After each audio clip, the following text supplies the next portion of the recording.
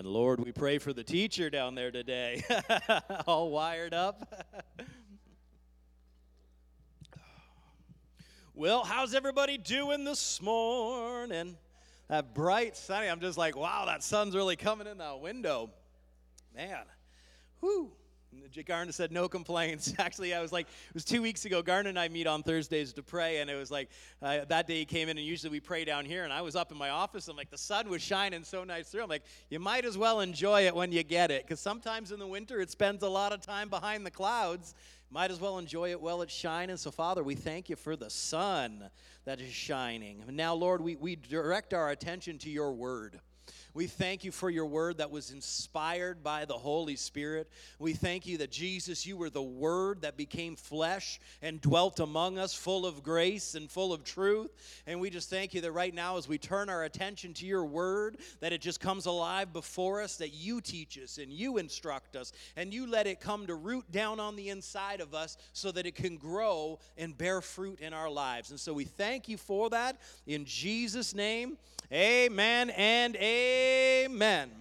Well, last week we started into a new series on the book of Colossians, and we said that we're going to do a book study through this for the first part of this year, which is a little different than how we normally preach. You know, when you preach topically, what happens is you're a little bit in this book and a little bit in that book because you're going to where that topic is talked about. But I felt that we needed to go through the book of Colossians and look at how it's in order, because sometimes what Paul brought up a certain topic to lead you into something else. He's like, you need to know this so that this can come alive. And then he says, and because when that begins to begin fruit, you'll begin to change in this area. And really what's important is that we understand context. It's very easy to make the Bible say whatever you want it to say if you take it out of its context. But we need to know how to read the Bible in context. And some questions you got to ask is, who is being written to? And why are they being written to? Those are important questions, because Paul may be answering a question about something that you're not even thinking about. And so when we back up from just focusing in on one verse or two verses, and we look at the context as a whole, it allows us to keep things in balance and be theologically proper about what we talk about. And I even experienced this week as I have an app on my phone that I program. It's like, okay, if I'm going to read the Bible through in a year, it tells me what chapters to read each day, and sometimes I do it topically. And this week I was reading through, and where the reading ended, I was like, well, that's not where it should end. It needed 2 more verses to show you what he was actually meaning there. And so you can, like I said, you can make the Bible say whatever you want if you take it out of its context. People do it all the time. You know, we say things like, oh, the Lord giveth and the Lord taketh away.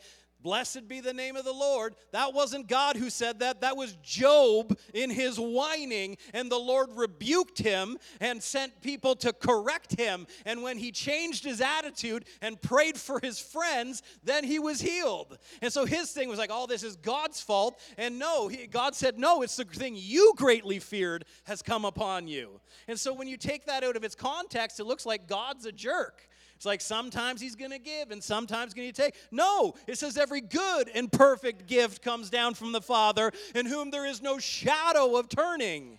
And so if James could say that and it be true, we have to understand the context of who was talking in Job. It wasn't God, it was Job. So you don't build your theology about somebody else's whining. You build your theology about the declarations of the Lord and what he said. And so when we're looking at the book of Colossians, we said you gotta know who it is that's being written to and why they're being written to. And so here, I'll pull up our map again. You can see here, there's Church of Colossae there over off on the right side. And it is in the province of Phrygia, which is right next to the Roman province of Galatia, where Paul wrote his letter to the Galatians. But the Church of Colossae was a smaller city within the region.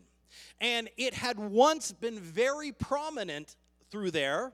And when Paul's writing to the church at Colossae, it is decreasing in prominence. And there's a very important reason why.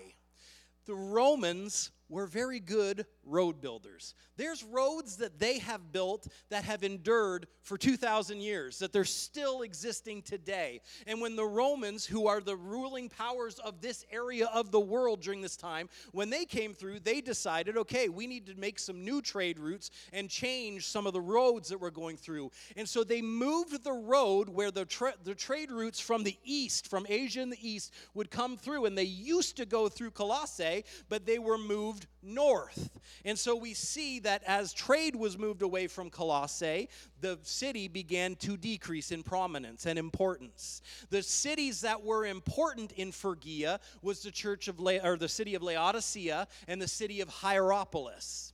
Now, it was interesting. There was an English theologian about 150 years ago. He called the church at Colossae the most insignificant among the churches.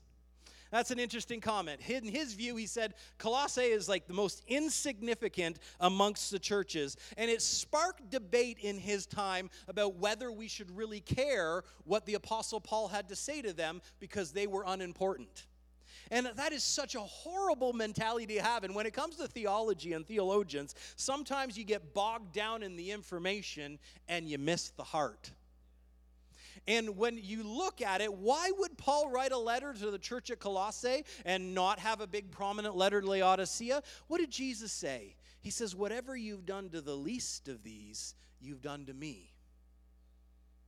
And so when we look at the church of Colossae, they may be, if you look on the surface, the least of these, but they're in the center of God's heart. And it speaks to us that it doesn't matter how insignificant you may feel, God sees you as important and vital in the body of Christ. And He's going to give you wisdom. He's going to give you understanding. He will direct your paths. He's going to perform miracles on your behalf because in His eyes, you are not insignificant. You're not the least of these. You are the apple of His eye. And as He cares for one, He cares for another. And as Paul wrote to the Corinthians, he says, we may have parts within our body that we seem as less, we don't want to show off. But God says He gives the most prominence to those parts. And so when we look at the church of Colossae, they may be insignificant, but they are very significant in the eyes of God. What he was saying when he would say that would be essentially like, why would God send a letter to us here in Smith Falls when right next door is Ottawa? Wouldn't it be more important to send a letter to Ottawa?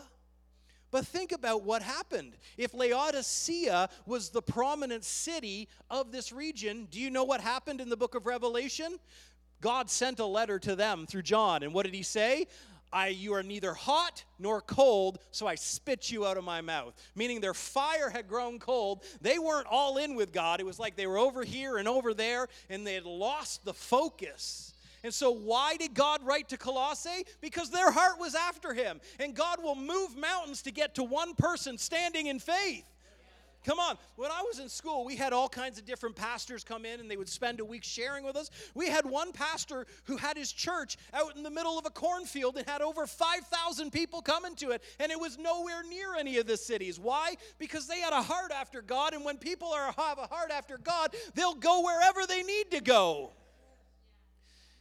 You know, when we were on fire for things of God in the early days, my parents would drive us all over the place just to get to somewhere where people were actually excited about the things of God. We would get up on a Sunday morning and we would drive 4 hours to Toronto just to be in a meeting. And now we can't get people to drive 4 minutes. Why? Because people's hearts have grown cold, like the church of Laodicea. Come on. Whenever there's things like, I want to be in the things of God. I want to experience the things of God. He is the most important part of my life, and when I put Him first, man, He just keeps leading more and more and more, and it's like when you give Him that honor and you give Him the place that is due, things begin to change in your life.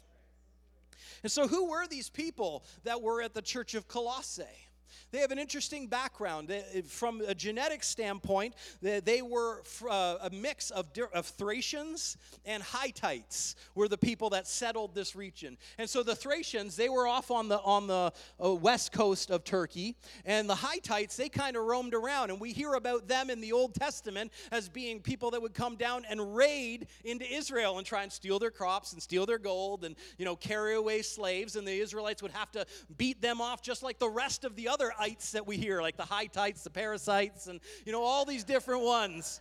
The Hittites were one of those ites, and so they were from this region. So it was a mix of Thracians and a mix of Hittites that populated this area. But there was also something very significant that also it plays into their background, is that when Persia came through the area, I said that the Romans were the ruling power at this time, but before that it was the Persians, before that it was the Babylonians. And so the Persians, when they were ruling this area and when they had taken over parts of Israel, they relocated 2,000 Jewish people to right around the area of Colossae. And you can say, why would they do that? Well, it's something that was actually quite common that we don't realize. When they took over areas, they would move populations around, because if you move 2,000 foreigners into an area, they begin fighting each other instead of fighting you. And so the Persians had taken over large areas, and they wanted people, rather than uniting to fight them and take their territory back, they put foreigners in there with them so that they would fight each other and lose the focus on them. It was actually really smart, and a lot of empires did that. And so it gives us an interesting mix of people who are at the church of Colossae. And so it also gives an interesting religious background. And so Colossians chapter 2, verse 1 is where we started last week. And Paul said, "For I want you to know what great conflict I have for you and those of Laodicea," so the city that's right near them, "and as for as many who have not seen my face in the flesh." And so Paul is writing to people that he has not met personally. And so that's interesting. So the things that he's going to cover in the book of Colossians are the things that he feels are important, that he wants to make sure that they know. And so what we see in the book of Colossians are the important things. And he tells them why he's writing. He says that their hearts may be encouraged, and that being knit together in love and attaining to all the riches of the full assurance of understanding. He says that you may attain to the profit or the abundance of having a full assurance of understanding. Paul's writing so that he knows that they know, because when he knows that they know, he can treat them a little bit differently, and he can talk to them a little differently. When he hears certain things are going on, he's like, no, go back to what we talked about. He wants to have the assurance that they have a full understanding, and to the knowledge of the mystery of God, both of the Father and of Christ, in whom are hidden all the treasures of wisdom and knowledge. And those last two statements, the wisdom and knowledge and the mystery that is hidden in God, is Paul putting his finger on understanding. He knows the background that they come from. And so he's going to say certain things, certain ways in the book of Colossians, because he knows their background. And when we talk about the religious makeup of this area, it was very Eastern Asian, Oriental style religions through this area. They're not people that grew up going to the temple in Jerusalem. They're not people that grew up making all the sacrifices and keeping all the festivals and feasts. Even the Jews that had been moved to this area, the historical documents tell us that they were Essene Jews, which means they had a more mystical brand of Judaism than what you would find in Israel. And the other thing that's interesting about those Essene Jews is that they were very apocalyptic. They believed that the world was going to end at any moment, and they were going to have to be the ones to establish a new kingdom. Well, Jesus had already come, and he said that I come to establish the kingdom. The kingdom of God had already started. And so these Essene Jews were very mystical in the way that and they would believe that you have to perform these ceremonies, and that by going through these mystical ceremonies, the wisdom of God and the wisdom of these other gods and creatures, and even into the worship of angels, that it would release hidden information to you. So when Paul says, I want you to know the mystery of God, which is hidden in Jesus, he's taking their focus off of those mystical ceremonies, and he's saying, when you focus on God, all wisdom and understanding, all knowledge has been hidden in him. So he's directing their eyes off of what they've known religiously and directing them to where it should be, because wisdom and understanding will flow to you from Jesus. Amen? So let's get back to chapter 1. last week we didn't make it very far. We only got to verse number 9, and I don't think we're going to make it much further than that today, but we got lots of time. In Colossians chapter 1, it starts like this in verse 1. Paul, an apostle of Jesus Christ, I highlighted it there. This is very important. He says, by the will of God, and Timothy our brother. Paul says, I'm writing to you as an apostle of Jesus Christ by the will of God. And what Paul is saying, he's like, it was not my idea to be doing this. It was something that God has called me into.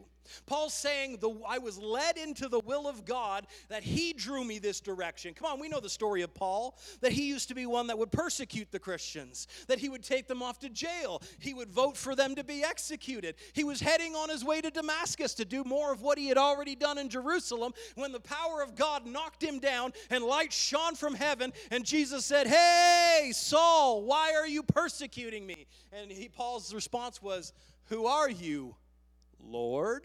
He's like, in that moment, he knew exactly who he was. You are the Lord. And he says, I am Jesus in whom you are persecuting. And so when we hear this statement from Paul that I am an apostle of Jesus Christ by the will of God, you got to understand this was not on Paul's 5-year plan. It wasn't on his 10-year plan. And there's a lot of things that we may think, oh, I'm going to go do this. You got to understand what the will of the Lord is. He may be drawing you in a different direction that will bring you more joy and fulfill you more than anything that you could do, any plan that you may have. We read it, we said last week in Proverbs chapter 19, it says, many are the plans of a man, but it's the Lord's purposes that will stand. It's important that we understand that the Lord has a purpose for you. He has plans for you. He has things for you to pursue that are not your plans.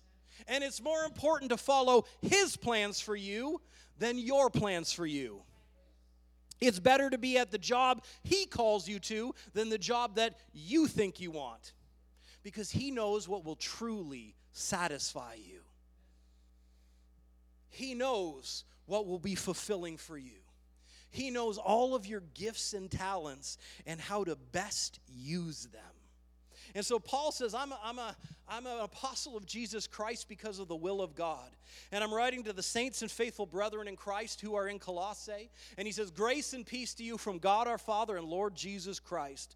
And we give thanks to God and Father of our Lord Jesus Christ, praying always for you, since we heard of your faith in Christ Jesus and your love for all the saints, and because of the hope which is laid up for you in heaven, and of which you have heard before in the word of truth and in the gospel, which has come to you, as it has also into all the world, and is bringing forth fruit, as it also is among you since the day you heard and you knew the grace of God in truth.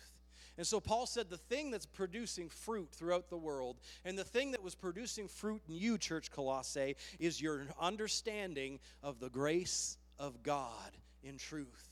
That He's got unmerited and undeserved favor that He pours out on you, that He's got more good things for you than you could ever earn or you could ever deserve, and He's got that grace that ever flows and never gives up and never lets up.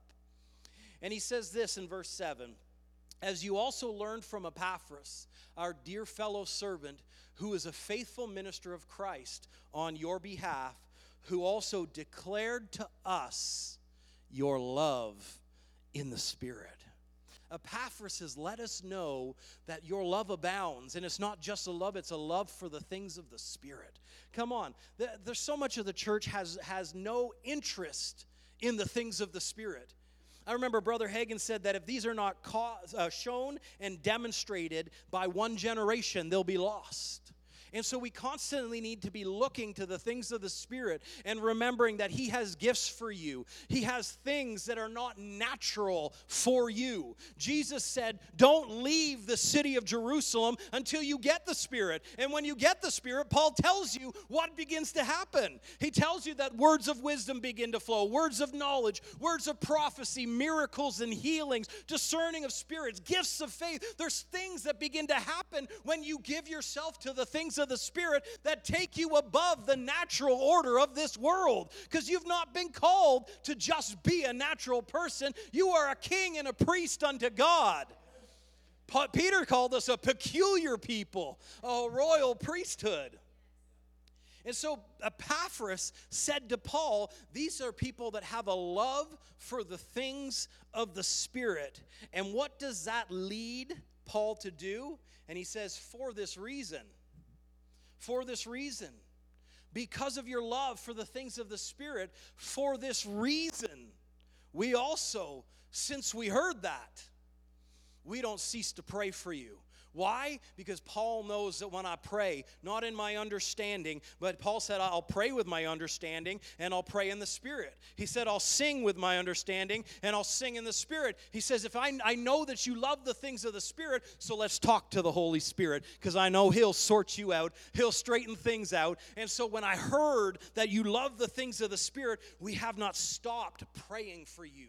We don't cease to pray for you. And here's where I want to focus on today. The first thing that Paul was praying for them, he says, and we ask that you may be filled with all the knowledge of His will.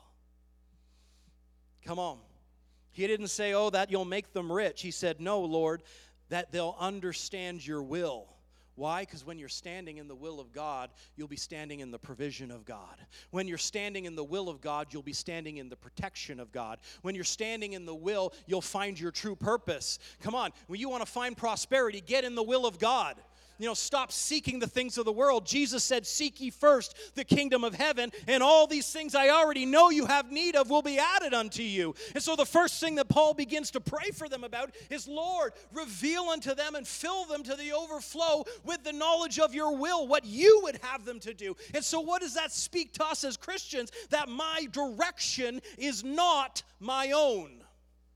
That my will is not what should be have supremacy in my life. What I desire and what I want should yield to the will and to the desires of the Lord. And so Paul prays that they would be filled with all the knowledge of His will, with all wisdom and all spiritual understanding. And that word that he uses there is the word thelema. And it's that they would be filled with what one wishes or has determined should be done. That they would be filled with the understanding of what God wishes and what God has decided should be done. I read a quote a few weeks ago that said, we sing about our powerful God and how good He is, but yet we treat Him as though we're smarter. We'll do what I want and not what He wants. No, Jesus, if we're talking about the will of God, in His moment of need, he's in the garden, He's about to go to the cross, and He's feeling the pressure and the weight of all the sin and the shame coming upon Him, and He prays, He says, Lord, if this cup can pass from me, but not my will, your will be done. Which Jesus had a will, and you have a will. And Jesus knew that the best thing He could do was conform His will to the Word of God. And I, for one, am happy He chose God's will over His. And you should too.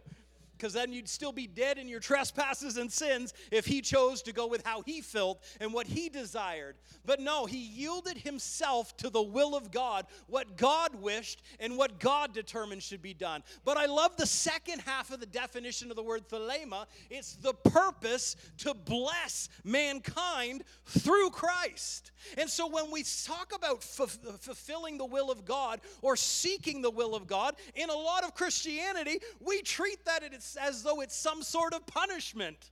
Oh, God wants me to do this, but I don't really want to do this. That's because we don't understand that the purpose of the will of God is for you to be blessed through Christ Jesus. When He leads you into His will, He's leading you into His protection. When He leads you into His will, He's leading you into His provision and His purposes. And so the will of God is not a punishment. As I heard one person say a long time ago, I don't really want to pray to God because I'm sure that if I yield my will to His, He'll send me to Africa. Maybe He will, but I'm guessing He probably won't. He'll send you to your neighbor first. And so there's a will for us. And that will is not punishment. That will is not drudgery. That will is not boring. Come on, the will of God will fulfill you in ways that your desires will not. And you think, well, if he tells me to stop doing this, I'm going to be miserable. No, the will of God will give you joy. The will of God will bring you peace. The will of God will bring you into provision. You know, I remember a few years ago, my sister was here preaching in Christmas. I think it's probably about 4 years ago now. And she was talking a little bit about the will of God, and she's sharing out of her own life how she's a Canadian girl, married an American from California. They got married, they moved there, and of course you have to wait a little while you get the paperwork done so that you can be a landed immigrant or whatever, and that you get your green card to be able to work. And so she had been waiting for a little while, and finally, when she got that residency and the permission to be able to work, she's like, great, I'm bored. And if you know my sister, she doesn't know how to relax. You know, she just goes. So, like, when it's finally like, okay, now I can go get a job, she started applying, and it wasn't long where she had 3 different opportunities come up. And now amongst these 3 different opportunities, there was one that paid more and had more hours. And so naturally you think, okay, that's the one that I should be going to. And when she began thinking and praying about that job, it just seems like, well, that just doesn't seem right. Though in the natural, you'd be like, yes, I want to be busy, and I want to if I'm going to be busy, I might as well get paid well for it. And so she's like, you think that would be the one. And then there was one job that was in the middle, and then there was one job that was on the low end. It didn't have as many hours, and it didn't pay as well. And so in the natural, you think, I don't want that one. But as she was praying about this, it's like she kept getting drawn back to that one that paid less and had less hours. And finally, she was like, I just got to do it. It's what I feel in my heart, that the Holy Spirit is leading me to take this job, and I don't know why. And it ended up being, it was a job within a school district, and she was working in the office doing paperwork. But as she began to work that job, and she was exposed to a whole new sector than what she had ever worked in, she began to have different dreams arise in her heart, thinking, I think I want to be a high school teacher. And her life up until that point was not heading in that direction. But as she yielded to the will of God, a new purpose and a new dream began to come forth. And there will be things that you will only ever discover in your life when you take that step of obedience to follow the will of God. Where you've spent your whole time like, oh, this is what I'm going to do. This is what I'm going to do. Here's my 10-year plan, my 5-year plan, whatever. But when the Holy Spirit says, no, go this direction, there's things that you've never even considered begin to come alive. Because the Bible says the steps of a righteous man are ordered of the Lord. And you have to take that step. And when you take that step, things begin to open. And so she had this new dream, and this new vision began to form in her heart that didn't exist before taking this job. And so she went back to school. She got her degree, and then she got her teaching degree. And then from there, went on, she got her master's. And then she thought, hey, why don't I just go get a second master's? Because, she's crazy like that. Always wants to be in school, raising kids, pastoring a church. And it was just like, but she just kept taking those steps. And now she's doing things today that she never would have considered 20 years ago, because she took that step to conform her will to the will of God. I preached a message probably about 10 years ago now called Your Will, His Will, and the Other Guy. And when we're talking about the will of God, there's some different voices that begin to speak. And the first one is your will. There's always what you know what you want to do. And you can generally tell the voice of the Holy Spirit when you want to do this, but you feel like you should do this. That's when you know it's not your voice that's the one listening. That's when the will of God begins to rise up, and you're like, I want to do this, and it's just something like, but that's just not right. It doesn't seem right. And the Holy Spirit will lead you that way. It's amazing when you read the book of Acts, where they say statements like, it seemed good to us to do this.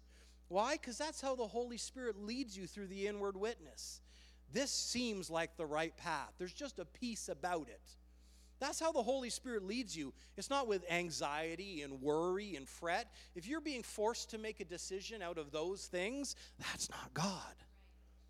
But when it seems like this is good, it's hard to describe. It's just like, this is right. And if you really analyze yourself, you understand how it feels when it's not right. Brother Hagin used to say it's like having a shower with your socks on. Something's not right. It just feels weird. It's like, it's just not right. It's a check on the inside where the Holy Spirit is saying, no, don't go that way. That's not what I have for you. You know, we can see this played out in the book of Acts of this very region. In Acts chapter 16, verse 6, it says, now when they had gone through Phrygia. Where is Phrygia? That's where the church of Colossae is, where Laodicea is. When they had gone through that area and the region of Galatia, they were forbidden by the Holy Spirit to preach the word in Asia. And so if we check back to our map, they went through Colossae, and right to the right of it would be Galatia, and then they were planning on heading east into the rest of Asia. Turkey was considered Asia Minor. They were heading out further into Asia. They were going to probably head through what is now Iran and just keep on going. There was India that direction. There's China that direction. They were heading east. They were going into the unknown territories. And it says that the Holy Spirit forbid them from going into that area. Paul had a will. I'm going east. And the Holy Spirit said, no. So what did he do? Well, it says after they had come to Mysia. Well, where is Mysia? It's absolutely the other direction. It's going back through Galatia and Phrygia and a little bit northwest. They come to Mysia. And from Mysia, it says they tried to go to Bithynia, which is going north. And where would north get them? It would hit them to the Black Sea, and crossing the Black Sea, they would go into what is now Eastern Europe. But it says, but the Spirit didn't permit them. And so they started heading in a direction that they wanted to go and that they thought would be good, but the Holy Spirit said, that's not right. So what did they do? They turned around. And so passing back to Mysia, they came down to Troas. Now Troas is on the coast, the northwest coast of Turkey. And it says, as they were in Troas, it says, and a vision appeared to Paul in the night. And a man from Macedonia stood and pleaded with him, saying, come over to Macedonia and help us. And after seeing the vision, immediately we sought to go to Macedonia, concluding that the Lord had called us to preach the gospel to them. That is so great. In every place that they tried to go, it was like, nope, that's not right. So they didn't keep going. They turned around. And when they got to the next, it was like, nope. They turned around until the Lord finally said, here's where I have you to go. And you can be led just as much by what the Holy Spirit doesn't say as by what he does say. You get out in a direction, and if he says stop, stop. I know that seems so simple, but if we would just follow that wisdom, you'll find yourself right smack dab in the middle of the will of God. I don't do it because I want to. We do it because he wants to, and he knows what will fulfill me better than ever I will. You know, Paul said this to the twin epistle in Ephesians. He says, therefore, don't be unwise, but understand what the will of the Lord is. Don't be unwise, and more modern way of saying is, don't be stupid. Know what God wants. But first, we have to come to the realization and consideration that God does have plans and desires for us. That's a good place to start. Why? Because if you never stop and actually ask him, Lord, what do you want? You won't seek that input. You know, in Romans chapter 12, Romans chapter 12 and verse 1, Paul writes to them, he says, I beseech you therefore, brethren, by the mercies of God, that you present your bodies as a living sacrifice, holy and acceptable to God, which is your reasonable service. Think about what Paul just said there. He's like, present yourself to be used by the Lord. It's the least you could do, is what Paul said. He's like, it's the least you could do. He came down from heaven. He set his power aside, and he came and he died for you. This is the least you can do. Come on, this is not even the best you could do. This is the least you could do. And he says this, and don't be conformed to this world, but be transformed by the renewing of your mind, that you may prove what is good and what is the acceptable and what is the perfect will of God. And this is a really important statement that Paul makes, that you may prove what is good, what is acceptable, and what is the perfect will of God. He didn't do anything about what is the wrong. He talked about what is good and what is acceptable and what is perfect. Because sometimes standing in the perfect will of God means saying no to some good things because he's taking you on to better things. And this is why we don't walk by our own sight, our own understanding. We walk by faith. Because there'll be times where it's like, but this looks like a great opportunity. And God's saying, I've got a better one over here you haven't seen yet. And so we'll recognize what's good in light of what's perfect, rather than being so focused on, here's a good opportunity, let's just go ahead. And then he says, what is acceptable? Paul told the Corinthians, he says, all things are lawful to you, but not all things are beneficial. There's things that you can spend your time with, but they won't bring you any benefit or any profit. And Paul meant it so much, he told them to them twice. He said, everything is lawful, so just because you can doesn't mean you should.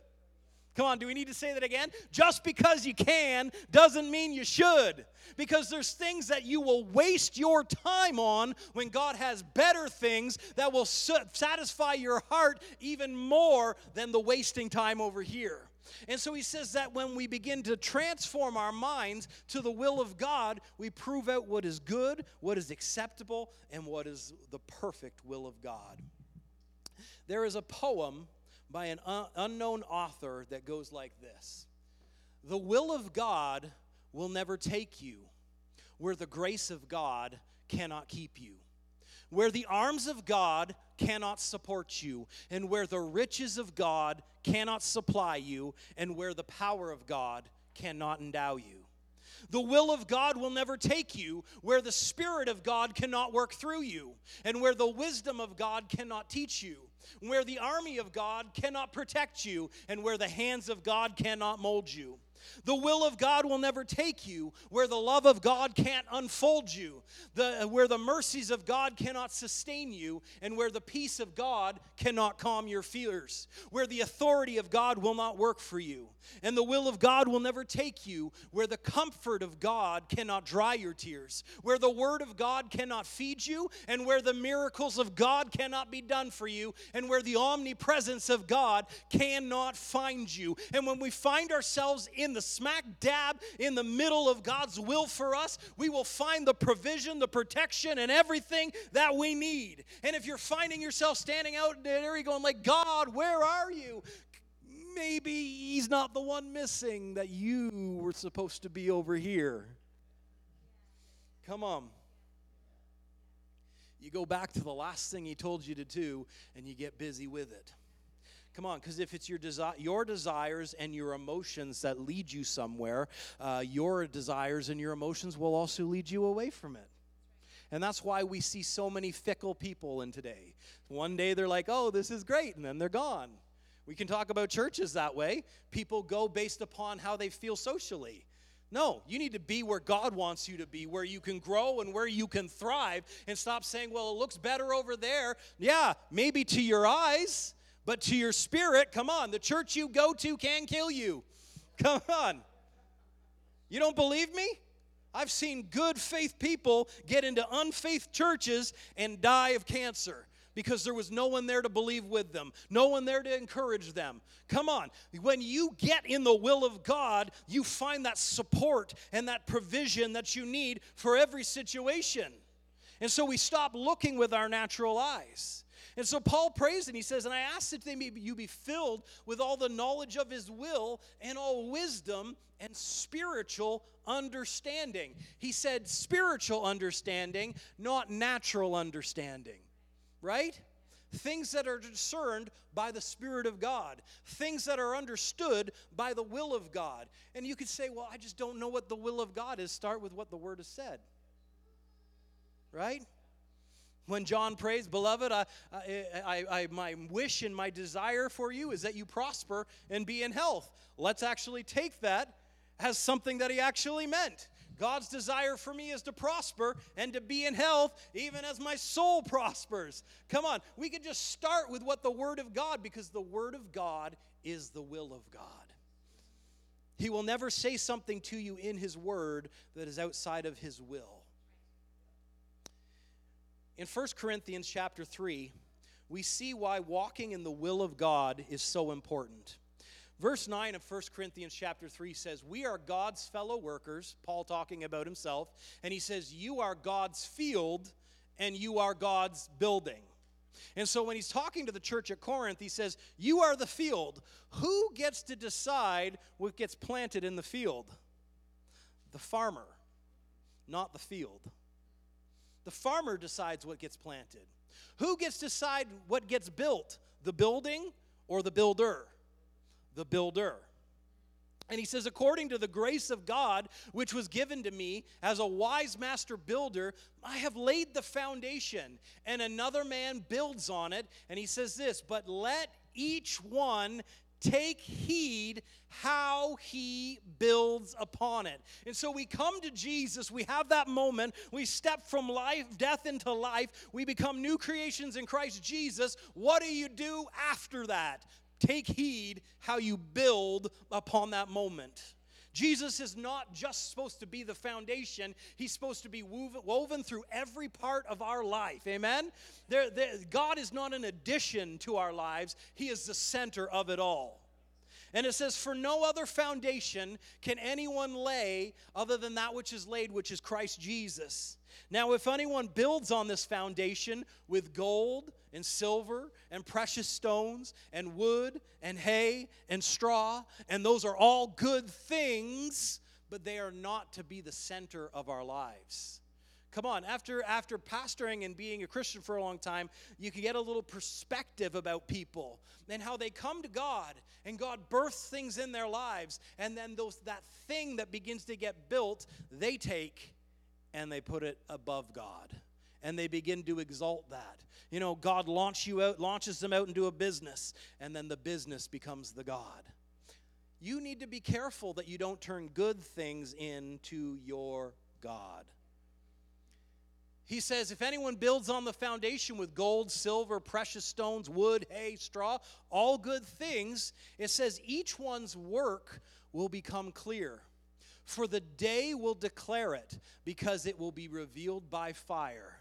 And the fire will test each one's work of what sort it is. It says, and if anyone's work which he has built on it endures, he will receive a reward. This is why this is very important, and it has been strong on my heart as soon as we stepped into 2024 to talk about this, is because it's important. What you are doing now has an impact on what your reward in eternity. I want, on that day when my life is tested, for the Lord to say, well done, good and faithful servant, enter into your reward. And that's what happens it says, if anyone's work which is built endures, he receives a reward. But it says, if anyone's work is burned, he will suffer loss, but he himself will be saved, yet as through fire. This is interesting.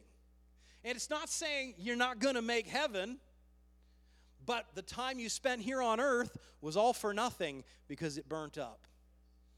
It was a waste of time. Think about that. How you live your life matters.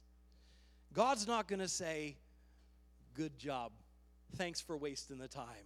He's going to say, I had things for you to do, things that would have given you joy more than you ever could imagine. And when we walk in the will of God on that day, when it stands, he says, here's your reward. So he says to the church at Colossae, I'm praying for you guys and I want you to be filled with all the knowledge of His will in all wisdom and spiritual understanding. Why? So that you can walk worthy of the Lord. That word means in a manner becoming your station, fitting your station. You want a good picture of this? Think back 100 years ago, 150 years ago to a more aristocratic society. When you were part of the upper echelon of society, you dressed in a way that reflected that. You socialized in a way that reflected that. You dined in a way that reflected that. Why? Because it was becoming or fitting of your station. When we walk in the will of God, it causes us to walk in a way that is fitting of our station as sons and daughters of God. I walk worthy of the Lord, and the Lord's like, man, that's my kid. Look at him. He looks good. And it says, fully pleasing Him. Why is it pleasing to Him? We spent 6 months on faith. It says without faith it's impossible to please God. And so when we recognize the will of God and say, yes, I want that. Yes, I walk in that. God's like, yeah, my boy, my daughter, they want what I want. We want the same things. That makes me happy. That brings me joy. And as it's pleasing to Him, it says we're being fruitful in every good work. Come on, standing in the will of God will cause you to be fruitful in every good work instead of just winning some of the time. Come on, winning all the time's better. And He says, and as we begin to be fruitful in every good work, we increase in the knowledge of Him. Amen? And so the will of God is so important. Whenever you have a decision, you should stop and say, Lord, what would you have me to do? Because His input is important. Where you go is important. Where you don't go is important. How you live your life is important. He'll bring things up to you and say, I want you to stop doing that. And you're like, why? That's fun. That's good. And He's saying, yes, but what I have for you is better. Come on. He says, what would you have me to do? Lord, here I am yours to command. I want to be found right in the center of what you have for us. And so, Father, we just ask that we be filled with all of the knowledge of your will today, in all wisdom and spiritual understanding. We know that you have plans and purposes and things for us to pursue with our lives, Lord. We just offer ourselves up today as living sacrifices. You know, I can say that we offer ourselves up, but really I can't offer you up. Only you can present yourself before God to say, Lord, what would you have me to do? Is there something you want me to change? Is there a direction you would have me to go? Lord, I present myself. I present myself before you, Lord, as a living sacrifice, holy and acceptable unto you. Hallelujah. Lord, we honor you. Hallelujah. Grace upon grace, yes, has been set before you.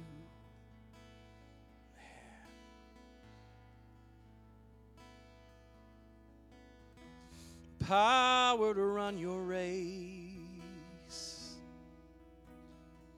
has been allocated for you. Yes, Lord. Yes, Lord. So come with me and follow me into those wide open spaces.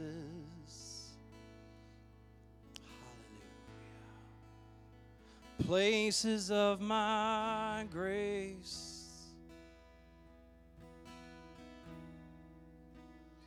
Places of my peace for you.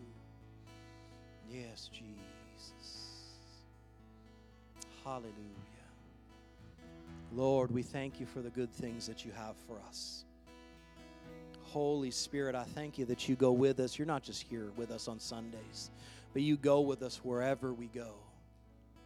Lead us in your paths of peace. Show us things to come. Bring things to our remembrance. Lord, direct our steps, just like you did with Paul as he traveled. No, don't go there. Come on over here. I've got work for you to do. Hallelujah. In Jesus' name. You know, when Paul accepted that call for the Macedonian call, it is believed that was Luke, the doctor, calling out and praying out, come on over here. And as Paul got over into Macedonia, that's where he founded the church of Philippi. And that's where he founded the church of Thessaloniki. But that connection with Dr. Luke was so important and so necessary for the body of Christ. Why? Because Luke went on to write the book of Acts. Luke went on to write the book of Luke. And where do you think he got all of those stories about Paul? It's through that supernatural connection by them walking in the will of God. When you're outside of the will of God, you'll miss valuable connections that you need. Not only that you need, that those around you need, that future generations need. Come on, as you learn to follow the lead and walk in the will of God, it'll affect your kids. It'll affect your grandkids. Come on, my own family is a testimony of that. My grandparents are not like this. My parents stepped out because the Lord led them that direction, and our family changed. And it's affected now to the grandchildren. And it won't be a few more years. I'm sure you guys will be affecting into the great-grandchildren. But the choices that you make and where you choose to walk and what you choose to do, they are affecting your destiny. Let's make wise choices. Amen. Pastor Robin. Well, glory be to God. You know, as Pastor Jordan was saying, you know, in the book of Acts, where it said the Holy Ghost said, it seemed good to us and the Holy Ghost to do certain things. And so even just this morning, as I was preparing for what to do in the offering, God led me to, the Holy Spirit led me to Proverbs chapter 3, and I wasn't going to use this, but I just couldn't get away from it. So when you know that, when it just keeps coming before you, that's the way you have to go. And it so ties into what Pastor Jordan shared here. Now, in chapter 3, Proverbs chapter 3, this is Solomon, the wisdom of Solomon. In verse 5, it says, trust in the Lord with all your heart and lean not on your own understanding. And isn't that what you were sharing about following the will of God, right? And in all your ways acknowledge him, and he shall direct your paths. Then it goes on to say, do not be wise in your own eyes. Fear the Lord and depart from evil. It will be health to your flesh and strength to your bones. And then this is where we pick it up here with for the offering. Honor, that means to esteem or highly regard. And that is a process that you do all the time. It's not just in giving, which is we're about to go into here, but you honor or you esteem God or his will for you. That is, the one thing at work that upsets me more than anything is I'll give instructions for something to happen a certain way or whatever, and it's not followed, it's not done. And it's like, I know I put myself in God's place. It's like, God has a will for you, but if you don't do it, that's so disrespectful. Amen? And so anyway, we go on, honor the Lord with your possessions and with the first fruits of your increase, so your barns will be filled with plenty, and your vats will overflow with wine. Amen? Amen. So you can give that way online, or you can use an envelope in the seat in front of you and a basket at the back. Amen? Amen. Trust in the Lord. Acknowledge him in all the things that you do. Amen? Amen. Word Care team. We do have one. It's Jessica to start. Amen. If you need prayer or ministry, you know what?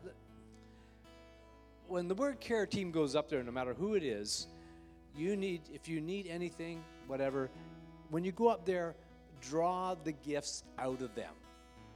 Okay? Always go up with an expectation you're going to receive what you're going up for. If it's a word that God has for you, they'll give you a word that God has for you.